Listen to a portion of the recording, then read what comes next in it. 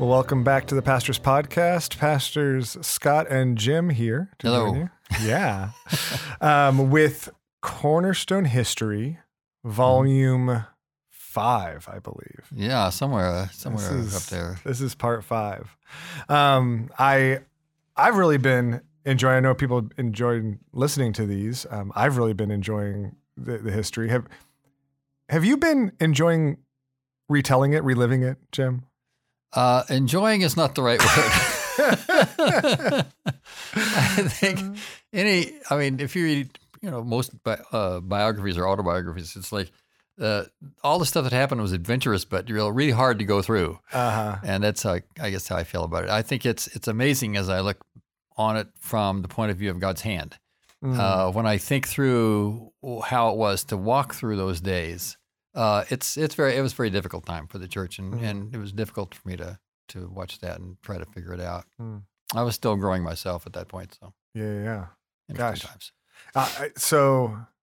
That's such a helpful perspective. I think even as we stop and maybe push pause in the midst of everything, I think that most of life feels that way, right? Yes. But looking back, you see the Lord's hand. You see what He was doing, and there's a beautiful work that He was doing. It's not always a blast to go through. No, it's like a piece of dirt on the floor. It's not great being swept up, but when you look back at the floor, that's I bet forget that illustration.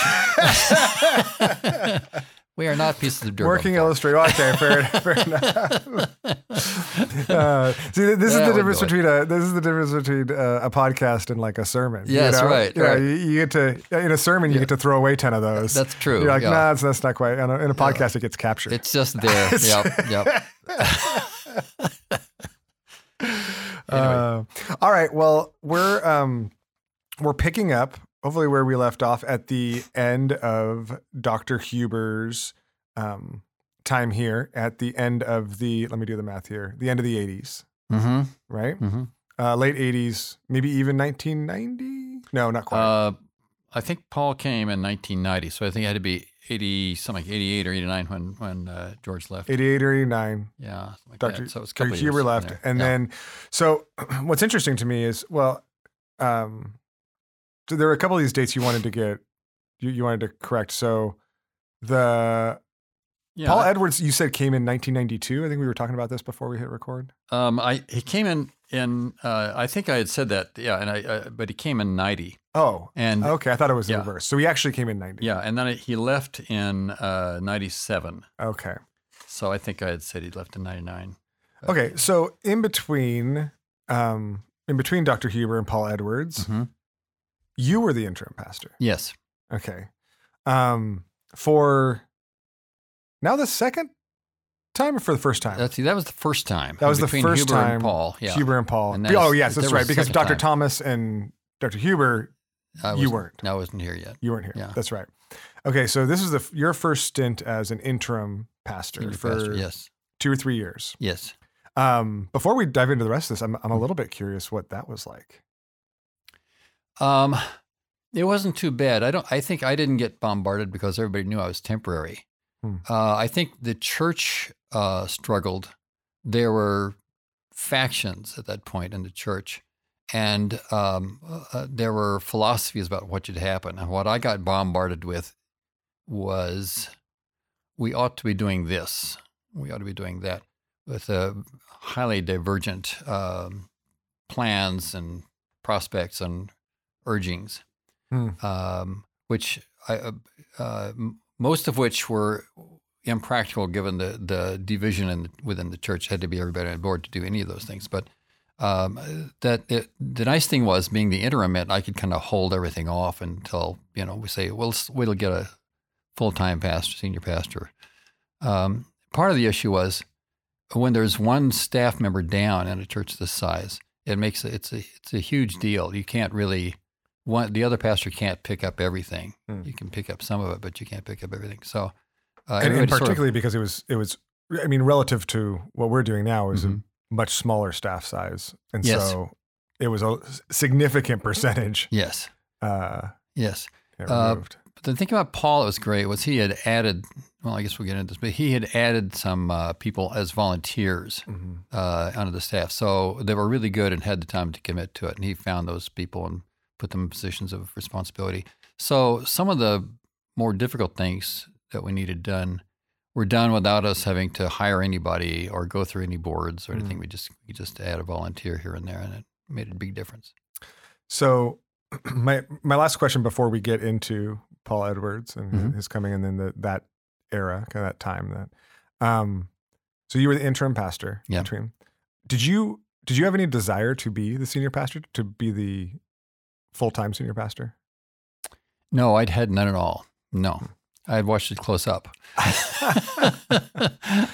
You felt like your role as an associate pastor was much more insulated from that, or maybe even fit your gifts better? I wish I could say that. I think, sort of trapped. I think I was interesting. Yeah, I felt like I couldn't leave because we had already had someone in leadership leave, and so there really wasn't anybody else.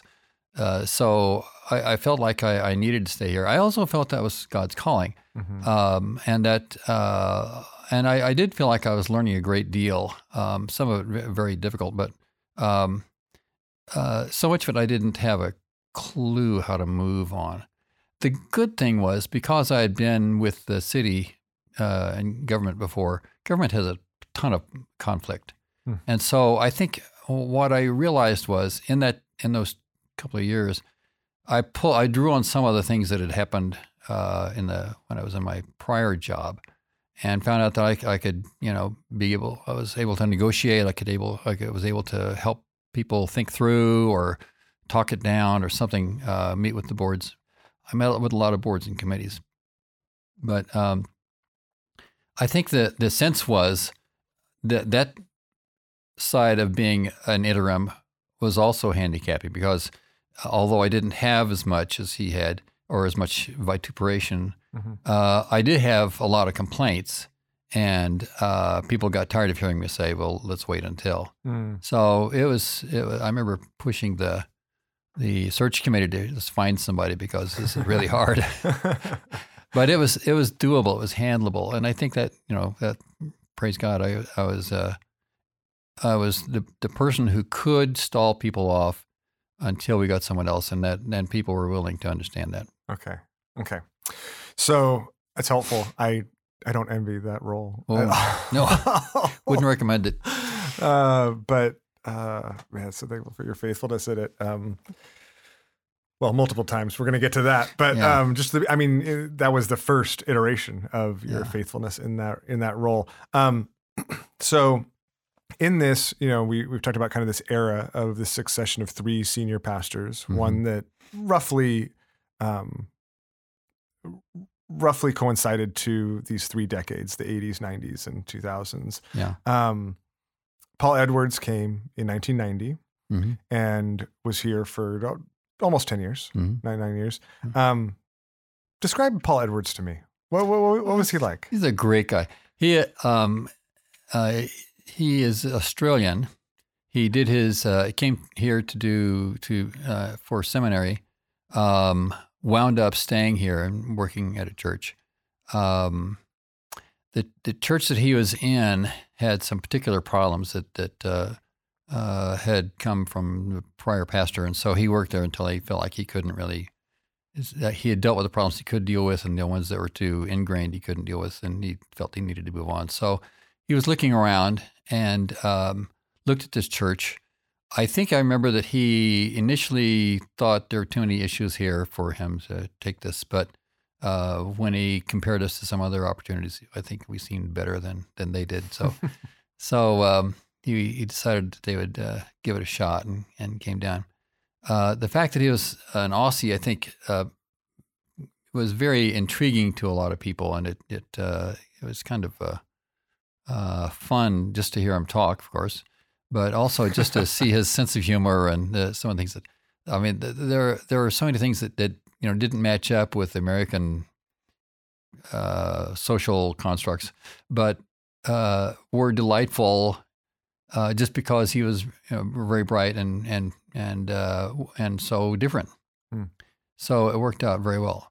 One thing I should say, this is parenthetical, but with George and Paul, and we'll talk about Jerry Wilkie later on, Mm-hmm. all three of them had wonderful wives who were very, very helpful and very much a part of the dealing with the church and much of the healing in the church. So I just think I should have mentioned them as well. They're very much a part of the church history, I think. Interesting. Yeah, and especially in a role like that, I think that's well, actually, let me ask this. Was that an expectation of the church, or was that simply kind of a God-ordained blessing that these women stepped in and were a healing and maybe ballasting presence? Was that an expectation the church put on them, or just something that happened? That's a good question. I would let's see if I think the truth is both. The church had expectations of what a pastor's wife was supposed to do. I think depending on the generation of the congregation you're talking about, they had different expectations. But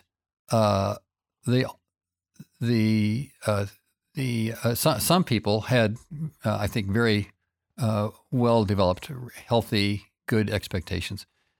Each one of them, I think, the wives adapted and handled things and were very, very good in different ways. But I think I was fascinated because from my point of view, kind of on the inside, and having never really dealt with pastors' wives before, I was incredibly amazed by how each one of them worked in some aspect of the church's ministry, dealt with people, handled problems, took on some of the more obstreperous complainers on their own, and built friendships. They were each different, but for me, that was a study. I just was fascinated by that. It was fascinating.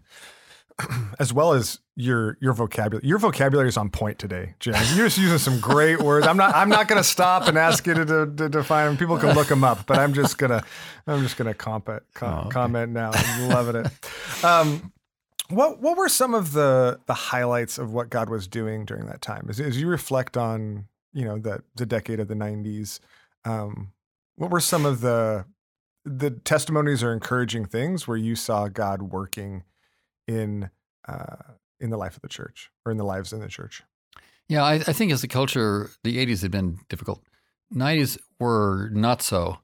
And on the west side here, I think the mix of generations was changing. There were a lot more younger people. The baby boomer generation was coming through college and into the workforce and into life, and growing as a group of people within the church.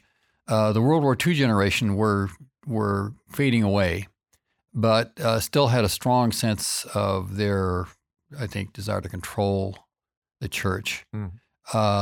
So for instance, we had a college professor and a college student both on our what was called our deacons board, which is our leadership board in those days.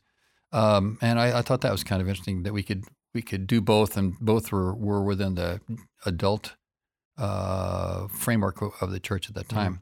So we noticed the diminution of there's another word for you. Of the World War II generation as they grew older and moved away or retired or stopped coming or got sick or whatever. And yet there were some still left who really fought for a church that would look the way it should look to somebody who was in their prime in 1945. And then there was this larger group of younger people. And Paul saw that as really necessary that we began to draw that generation in, and so worked very hard to create both sermons on Sunday and also programs that would attract college students, post-college young people in the workforce into the church, and so the church began to grow. For one thing, just his accent was intriguing. For another, he was very intelligent, very, very good sermons. the place, and there was some complaints there, but the place where the older generation continued to push was on the boards and committees, and there was a huge structure of boards and committees. So, and they had been on them for years. They know exactly how they work. So when younger people were appointed to those boards, they didn't often last long. They found that, it's a closed group and I can't really do anything. Okay. So it was a mix. Yeah. What did you see just in lives of some? I know you said that there were some missionaries maybe sent out. There were also, as people came to know Christ, how did you see hearts and lives changing, or things that the Lord was doing in this community at that time? Yes, some of our missionaries that are now out were growing in that time and were, I think, inspired to take a look at missions. So I think that selectively there were people who that was just the right formula for them. And here's a pastor who's international and himself. So he's able to speak, I think, from a different perspective than the American perspective, and talk about like the South Pacific area where Australia is. And I think that made a big difference in the call that some of the younger people felt that they might not have felt otherwise. Interesting. And or if they felt it, it was welcomed by him rather than there's anybody saying you're too young for this or something. At the same time, I think he was willing to sustain those who were older. There were a couple of missionaries that really needed to be retired out. They were really not doing anything at all. And he, I think, did the hard work of dealing with those, which I think nobody else wanted to do. So I think in some ways he was perfect for that situation. So you said in general the church was growing during this time. Yes, it grew. Was it growing spiritually? Like was it deepening as well? Good question. I think I think Paul was a very intelligent explainer of Scripture, bringing it into terms that could be understood. It was a fairly high level, but he did so with, I think, a real ability to teach. He often went off sermon and would just start talking on a point that he thought was important.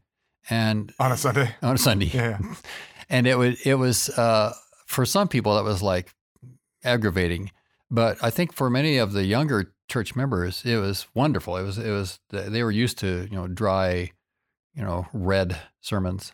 And here is someone just speaking extemporaneously to, take a passage and say, I think we might want to look at how this is in our world right now. And they loved when he did that and brought their friends the next week. And so the church filled up. Membership did not grow that much, but the church filled up with people on Sunday mornings, which was interesting. And if you remember back in Dr. Thomas's day, it was filled up and it hadn't been since. So people were very gratified by the fact that there was every pew seat was taken. Okay. So it filled up. Membership did not necessarily track with that because there was a lot of excitement, but maybe there were people that were here more temporarily or maybe less committed, but they were excited to be here. Yeah. And membership to them, I think, wasn't that big a deal. Got it. Okay. What happened? So, I think back, what happened to the group that chased Dr. Huber out, when life was so hard for him and his wife that they couldn't stay? Was that, was Dr. Edwards, did he provide what they wanted that they didn't get in Dr. Huber? Was there a lull? How did that It did. It develop? There was a lull. One of the protesters, one of the detractors, was put on the search committee and was, I think, influential in talking Paul Edwards into coming. And that's I think the group, and somewhat younger, that started filling up the church. Hmm. So yeah, I think very much that he spoke to that generation, and I think just the fact he was the only Australian pastor on the West Side anyway, as far as I know, and that there was something kind of exotic about the fact that he was not even from this country. He was also very intelligent, so I think that his sermons reflected that, and they liked that. So it was quite a change. Okay. And of course, there's now criticism coming from the older people who were more used to the Thomas and somewhat to the Huber style. Mm-hmm. Where was it? So we talked a little bit about how the church was kind of trying to hold down the way things used to be in contrast with the community as the community was developing. Mm-hmm. This sounds like maybe it was an opportunity for the church to catch up a bit. Yes. Yeah. Where was the church in relation to how the community was changing around it? It didn't have such a feel for the community. It's a funny thing. I think some of the real estate situation on the West Side had changed at that point, so that it was very hard to buy a house around here. The houses are expensive. So the people who lived close by were the older people who had bought a house, back in the 50s or 60s or something like that. And so they were very close. So we began to get people driving from kind of central LA or Culver City area or even farther away who would come clear across town to hear Paul. The problem with that was it filled up the sanctuary on Sunday, but that didn't mean they were available to handle Awana or something on Monday. So it didn't provide a lot more volunteers. And so programs like Vacation Bible School or other things that we did, they suffered from not having enough people. We did Awana for a while, and Awana just was crying for volunteers. And it takes a lot of people to run an Awana program, if anybody knows what that is. That was a constant problem because people having driven over for Sunday services didn't want to drive over on Monday night. Mm-hmm. So it created some problems, but I think people were gratified to see younger people in church on Sunday. That made a difference. And I think the reduction in some of the older people, it was good. I remember noticing and being sad about the fact that some people who had been very much encouragers and pushed back against some of the complaints, they were the ones who stopped coming. Not necessarily because they didn't want to be here, but because of age or infirmity of something. Mm-hmm. And so it didn't exactly mitigate the complaints because some of the people who were still complaining were still coming. But their complaints, I think, had less impact. Because we had this, you looked around on Sunday morning, it was very exciting. So, even as you say that, not only did things get more expensive, I'm imagining they got more dense during that time. And so travel also became more difficult. Was that okay? Because I imagine actually as you're describing that and where people might be coming from, I imagine the distance that you can conveniently get to the church on a weeknight. Mm-hmm. I just imagine it shrinking over the decades. Yeah. Right? Starting maybe at one point you could have gotten here on a weeknight from 10 miles away. And in the 90s, it was 5 miles away. And since then it's just shrunk and shrunk and shrunk. And now you can conveniently get here from a half a mile away. And that's about it. Yeah. Not even. Exactly. Sometimes. Depends on your time. Yeah, it's true. So it's interesting. The other side of that is we had a much smaller parking lot than we do today. You should know that. Oh, that's right. So where the parking lot is now, there were some apartment buildings, and the church made money off of it. They had bought them for expansion, then realized it could get income from this, so they didn't expand. They just took the money. And then we got into a program post-Vietnam where we were taking Vietnam refugees, and we used those apartments for them. They got to live there rent-free. Until they could get themselves put together. So these programs are growing, which meant that we had probably 14 parking spaces, something like that. Oh, not much more.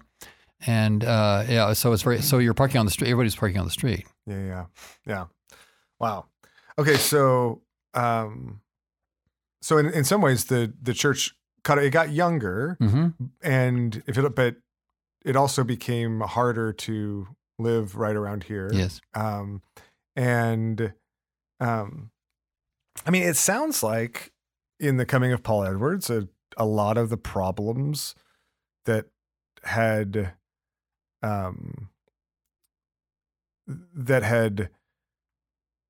that Dr. Huber had to deal with, that had plagues the word I was looking for, Jim. My vocabulary is struggling at this point. But a lot of the problems that had plagued Dr. Huber, Paul Edwards was a solution to a number of them, and the church grew, and it was a blessing. So did those problems disappear? Did they morph? Did they resolve? Like what was the how did things develop kind of as the Edwards era progressed through the 90s? Morphed is the word. That was a good one. Yeah. The problems changed in their nature. Instead of complaints, there were more moral problems and problems of criticism of the philosophy of church that plagued him particularly. People would say to him, "This is not what church is supposed to be like." So, okay, let me just, before we get too far down that. So you said moral problems that plagued him. Yes. Moral problems in the church or in his life? In the church. Okay. Just want to clarify before we move on. That's what I thought. Not with Paul and Kara. So, they were wonderful. Yeah. But so there were moral problems in the church and a tension of philosophy of ministry in the church. Yes. And the moral problems created, I think, a toxic atmosphere in a way. It's one thing to argue with somebody over philosophy of ministry.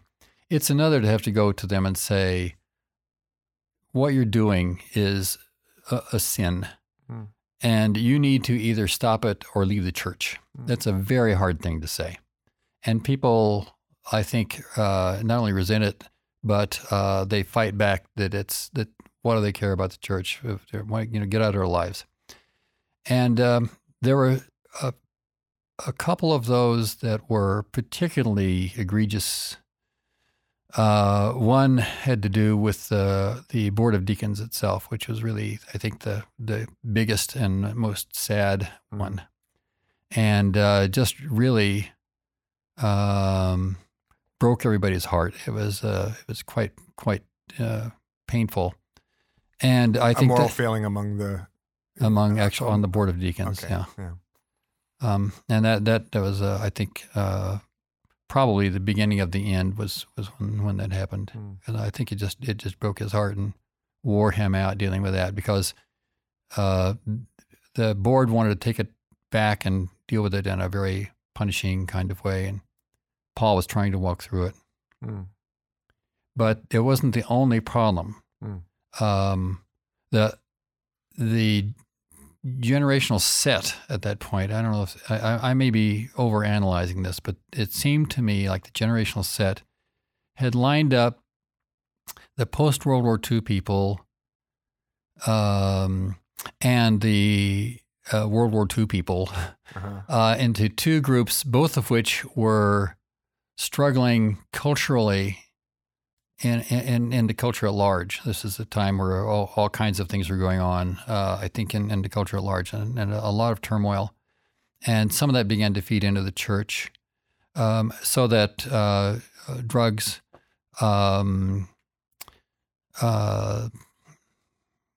behavior that was not ethical, and sex problems, all three began to pop up in the church, just like they were in the culture around us. And I think it was for Paul particularly, it was exhausting. Exhausting to try to shepherd people through that, yes, or to respond to it. Both. Yeah, I think that the issue was because it was more acceptable in the culture, there was more pushback in the church. from people who, they may have known their Bibles, but they just weren't emotionally mature. Not that they weren't spiritually, but they weren't emotionally mature. Mm. And that's what I saw. It's my observation. There may be more to it than that, but from my perspective, the issue I had was I was in on some of this because Paul brought me in, mm-hmm. and on other parts he didn't want me to be in because I was acting at that point as a counselor for the church, and so he said I need to have you be able to do that in a neutral way and not biased by me. So what that meant was I knew of some problems because I met with the Board of Deacons. Mm-hmm. Other problems he didn't tell me about, and then I found out in the counseling room. Mm. At that point, I was acting as the church's on-site counselor, so I got a lot of. Did that feel like it justified the older generation's reticence to change and to open up to the younger generation? Was there any? Was there a sense that during that time, while the church grew, its spiritual depth lacked because these issues were popping up, or do you see as not? Do people not necessarily see those as related? Was it more about the influx of the culture? Yeah, it's in there somewhere in what you're asking. I think, and again, this is my perspective. I want to be very careful to say that I was looking at this kind of from not exactly outside, but from not being in the generation of the World War II, and not also being in the generation that was. I was more in the generation that was coming in, but I was a little bit older than they were. What I saw was that for the older people, there seemed to be a hardening that I thought was sad. The church was to look a certain way, and that if it didn't look that way, then something is wrong. And that seemed to be really more and more as people got older, something that, I began to hear the phrase, in my day, da-da-da-da-da. Mm. And so there's this continuing, I think, divide between two generations that seemed very, very far apart. And I think that created a lot of the issues. But both generations, from my perspective, seemed to be equally involved in activities that they knew better from a Christian perspective, and they probably, I can't say they didn't know better than from a moral perspective, but they wanted to do that. And so something happened that kind of loosened the people's hold on their morals. Mm. I don't think it was in the church. I think it was in the culture. Mm. And I think it had to do with our entertainment.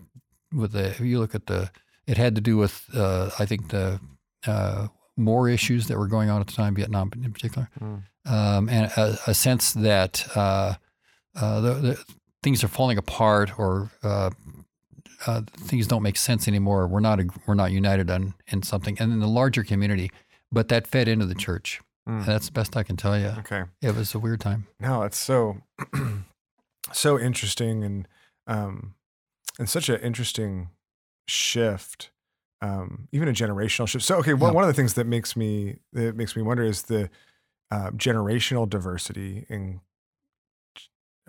grew, and there was this influx of new people. Did that engender a broader diversity among whether it's economic, socioeconomic, cultural diversity, ethnic diversity? Or was it more monolithic but just younger?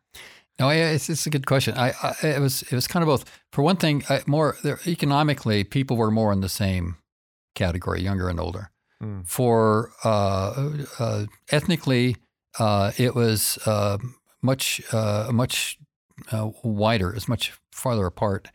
At that time, we already were having churches use our facilities for Japanese services, Egyptian services, Spanish language services, and that seemed to go okay. Nobody seemed to. Although the only time we got together was at Christmas, and we'd all sing Christmas carols together, but we didn't get together pretty much any other time. Mm. And I think Paul was trying to work us to get to be kind of. He invited I think one of the Egyptian leaders to be a part of our deacon board, and that drew some anger and frustration or complaints from our deacon board. But I think that sense that other languages and other cultures could be on campus was a new thing. I think particularly after World War II, it was a little bit difficult to conceive of that. But as we moved further away from that, it seemed better. But the difficulty in the congregation, it was hard to pin down. But there is still this sense that this is what life should be like, and this I think very much pushing back on that sense that you guys are, you got that out of the war. That's fine. The war is over. We've got our own war now, but we also have our own sense of what it should look like here, and it should look very different. And economically as well, I think there was quite a difference. So just several areas of conflict that popped up, but they all seem to me very much divisive by generation. And there were exceptions to that, big ones, but I think that's what I saw. And so that's where the tension, and in a sense needed growth was focused, was on the generational, in a sense, the generational diversity. That seemed to me the difficulty that stood out most. But I again, I'll iterate that. I think you can have like one moral failure in a church, maybe two, and the churches will bounce back. When you have like 5 or 6, kind of at the same time or near the same time, I think it rattles people. People are wondering what's going on here. Oh wow, yeah. So I think it's a big church, but 5 or 6 isn't that many in the culture. Probably have 5 out of 6 in the culture, but. I think for the church, particularly for the older generation, that was alarming. Really rattled. Yeah, really rattled them. Yeah. Okay. How did Paul Edwards stayed about 9 years. Yeah. That in one sense seems typical, which is strange. It also seems short to me. Yeah. Why only 9 years? Why wasn't he here kind of perpetually? Yeah. He wanted until his retirement. He told me he wanted to be here for. He was hoping this would be the church he'd retire at. But I think the struggles with the various generations and their pull on him in different directions, the issues I think of being on the west side, which I think it grew more and more difficult, both just the urbanity of it and the secularism of it. I think the battles for maintaining the church the way it was and doing the ministries that the church had in the way it was, and changing the church and developing new ministries that would be more appropriate to the concern of the younger generation. They just pulled at him in all directions, and I think. It was the possibility of if he had had more staff, if he had had more leadership weight in the board of deacons, it might have been okay. But it was pretty much he was the one who was the arbitrator. He was the one who everybody turned to and to complain. And I think that it. Overwhelmed him. I think that this was not his first church, that there were problems in previous churches that may have already worn him out some, and he was more impatient with them. But he just had reached a point where he said, "I just can't do this anymore." So it seems to me, and obviously this is colored by my own polity, our own ecclesiology now, but it seems to me like a significant part of that is simply the unsustainable expectations on a single pastor. Yes. Over a church. Yes. So you think that was a big part of that? You could also argue that pretty much every church in those days was a single pastor. Well, church. so I was going to ask. Yeah. So I was going to ask if given the unsustainable reality of that, why was that so common from your perspective, and why was that expected here? I think that this church in particular was a very difficult church to pastor because of the generations and because of the urbanity, because of the post Dr. Thomas and his long shadow. It put more pressure on the senior pastor to do everything and handle the big problems. And yet, no one, when you looked back at Dr. Thomas, no one had that kind of charisma. And particularly somebody from another country who had only been here for a short while. Even though I think Paul was brilliant and handled many problems that I think I wouldn't have been able to handle, I think it was just constant and very difficult for him. And when there, I think one of the last moral failure that he dealt with, I think was just heartbreaking to him, and I think it put him over the edge. And so, I mean, it's interesting that you mentioned Dr. Thomas. So you felt like his shadow continued. Yeah, isn't it interesting? Yeah, because the funny thing is, he was here quite a long time ago by the time Paul Edwards came. Yeah.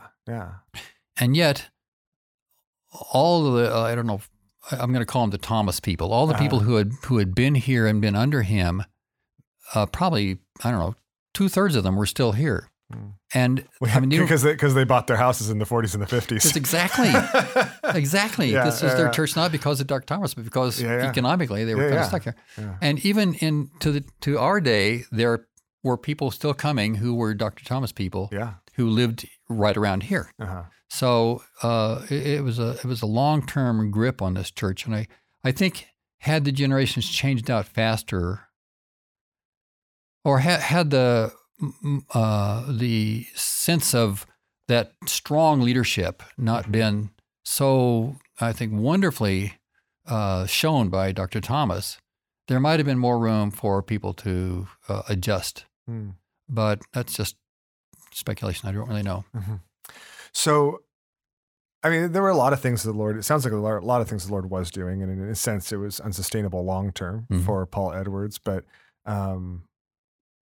he was both a blessing of a man and a pastor, and they were a blessing of a couple to the church. Yeah. And even through some really difficult situations as the church grew and dealt with some really tough situations. What from that era, let's say the 90s, looking back, are there any things that the church was doing then that you hope we will emulate, or that you hope that we will reflect, kind of as an echoing legacy from that time? Yeah, I think there are several good lessons. I think that we're already implementing. I think that one is to be very, very watchful of the impact of generations or the impact of economics around us on where we are and what we're doing. It doesn't always occur that they're the same. It doesn't always occur that the old generation sticks around for a long time. Yeah. It doesn't always occur that economic stability maintains for decades. And I think so. Just it's not wrong to, I think, be a sociological watchdog to see what's happening and see how to accommodate it. Or maybe object to it, depending, and finding an appropriate way to do that more upfront than waiting until it starts to slip into the church through the back door and people's behavior or fights within the church or, the drying up of income or all kinds of ways that it begins to affect churches. I also understand that this is spiritual warfare, that there are active participants in wanting to bring churches down. And I think that we tend to cling to things that we think are somehow terribly important when they're not necessarily the most important things in the fact of God's kingdom. One of the things that I have expected is the city has been after our property for decades. And I think, one day they're probably going to get it. And I think we should be, okay, everybody, here's what we're going to do. We're going to meet in the Santa Monica Auditorium. I don't know. We're going to figure this out. We're going to move ahead. But something that's the first example that comes to mind, but there are all kinds of possibilities of things that can happen that can pose a crisis for the church. And I think we have to be crisis ready because if you're not, you may survive the crisis and lose the battle somewhere down the road, which is what I think we almost did. That makes sense. No, it kind of does. What was it that do you think made them almost lose, or what did almost losing the battle look like? Like surviving the crisis, but actually losing in the long run. What was that? Did that come from the fact that they weathered these scandals, but didn't address the underlying or longstanding tensions or structural, or is that like structural issues? Like, hey, I don't know. How do you picture that? I think it's a complicated picture. I think for one thing, there was no. Paul actually said this. It had no effect, but it should have. There was no one other than Paul saying, "Okay, you need to let go. You need to let. I need to have a board of directors that is mostly people in their late 20s now. You guys are in your 70s." So there was no one to tell the older generation that they needed to let go. Yeah. No one that they, I guess, would listen. I think if Dr. Thomas had come back, might have listened to him. I think that it's important to look at, and I don't think it's theologically wrong to look at the economy of your area and say, all right, where do we find people? Because they're getting increasingly hard to find. Yeah, and how is that affecting them? Yes, yeah. and how is it affecting? They're coming to a building. Do we do more and more of our ministry by podcast? Yeah. Or no, that's why we're here. Absolutely. Yeah. Or do we? How do we continue to communicate into the people around us? And how I think one of the issues is as church waxes and wanes, I think is an acceptable thing to do in our culture. How do we move around that? If it's not acceptable right now in this generation or this area, how do we move around that to continue to reach people? And then how do we watch when we don't need to do that anymore and pull back? I think those are things that are critical to being God's people in a place where people are basically about money. Yeah. There's so much wisdom there, right? Because what we're doing then is we're not just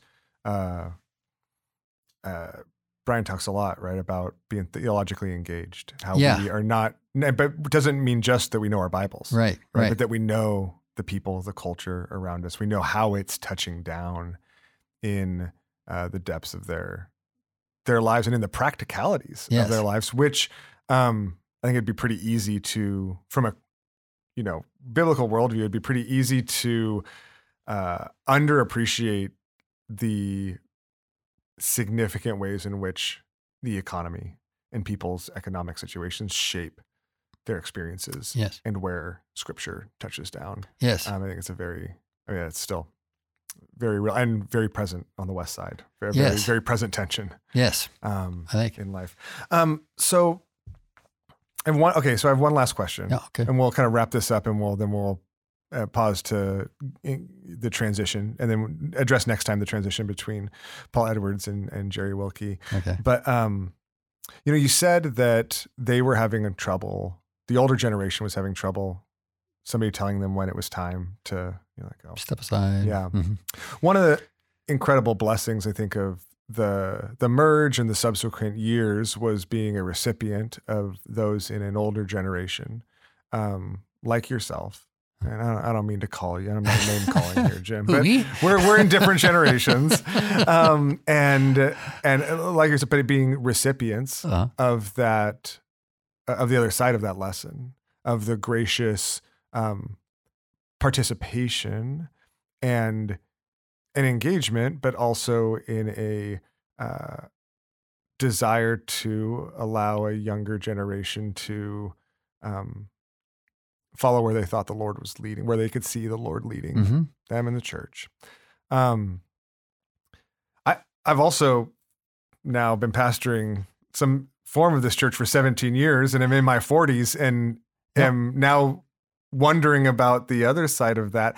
How would you encourage us, this current generation, to prepare ourselves to do that well in regards to the younger generation that's coming up underneath us, and to not get blinded by assuming the thing that the church will always need the most is the most of us? Oh, what a light and easy question to answer. Let me think. It might be completely unfair, and maybe we'll cut it, and it's a little bit off topic. But I'm curious. I mean, I think about these things often, actually, as I think about the church from a big picture perspective, and it's one of those lessons that I continue to strive to learn from you. And so I thought in this context it'd be fun to see what hits your brain. Yeah, I'm doing that. I'm doing a whole lot of that right now. Yeah, I think one of the very issue of the merge of churches that we did years ago, I think what was an act of that to say, all right, let's just hand over the reins, because it looks like God's showing us a way, and because we need to not think that we're going to be able to go on forever. And I think it was not hard to look at our situations and say, hey, here's a great dynamic church meeting in a theater, and we have a half-empty church and totally empty children's rooms. Gee, this is a no-brainer, it seems to me. And yet there was quite a fight over that. But I think to look and lead with a sense of temporariness, that I think I just made up a word. I know where I am in my age bracket, but I also know how I feel. And I feel like a smooth running car is just hitting its stride right now. I'm on the freeway and I'm doing 80 and I'm going great and everything's fine. And so why should I bother to, hand my car over to somebody else or a church? But I think that's the point where you say, okay, I'm beginning to think kind of not practically and not theologically, but personally, and that's going to kill the whole thing. I need to move to a side-by-side with somebody. I don't need to get out of the car. I need to move to the side-by-side so that somebody younger than me who wants to is willing to begin the process of learning the controls to take over the controls, with the idea that I can immediately or pretty quickly make you the person who's controlling, but the advice is your job is to be able to hear my advice and to sort through that for good judgment. I don't think it's easy. I think it's complicated, but I think that our time for effective action is short, and we tend to want to make it long, and that we have to know that we are eternal people, and that this is one piece, and there are many other pieces coming up, and not just until our bodies die, but way beyond that. That's so helpful. I think it really is. I know there's a lot of pieces there, but I think even just the temporariness of it, always viewing everything every season as temporary is really helpful. It prepares us in that. There's something you even said, almost in passing in there about when we start thinking about it when we start thinking about ourselves, and not about the church and what it needs and whatever. Like there's a shift there, and I think even and I think undergirding both everything you've said and also everything I feel like you've told me over the years is that I want to emulate in you is a sensitivity to the Spirit, a sensitivity to what God is doing, where I can assume what God's doing because it's what He's done, versus a sensitivity to what's He doing. What is He doing now, and what is He doing uniquely in this season? The sensitivity in you is I think what's led here, and it's one of the things that I hope we emulate and model for generations to come as well. Oh, thank you. I think it's a spiritual gift, not an emotional or intellectual gift. I think the more I have a sense of, it's very hard for me to read scripture and read about Jesus, knowing it's time to go to the cross. Mm-hmm. Holy cow, is it never time to go to the cross, right? If I'm Jesus and I got followers and Roman Empire hates me, I'm not going to go I got to, lead an army. Yeah. And how do I get that? So thank you. I appreciate that. Absolutely. Well, thank you. Yeah. Thanks for your faithfulness. Thanks for your example, and for your time to be able to put all this together. I think we all just are edified so much by being able to look back in this way great. on stories. And so we'll leave it there. Okay. We'll pick up with the transition and the kind of the third of the succession of 3 senior pastors and Jerry Wilkie. Okay. Next time, but thanks again. And if you're listening, and if you feel like along the way you've heard just underneath everything we're saying, not something necessarily deep and spiritual, but like just something sweet and angelic. The choir has been practicing out in the sanctuary. I don't think the mics can pick it up, but if you feel like you're hearing things, that might be it. It certainly wasn't us. All right. Well, thanks again, Jim. Yeah. And thank you all for listening. We love you. Yes, and we do. We'll see you on Sunday.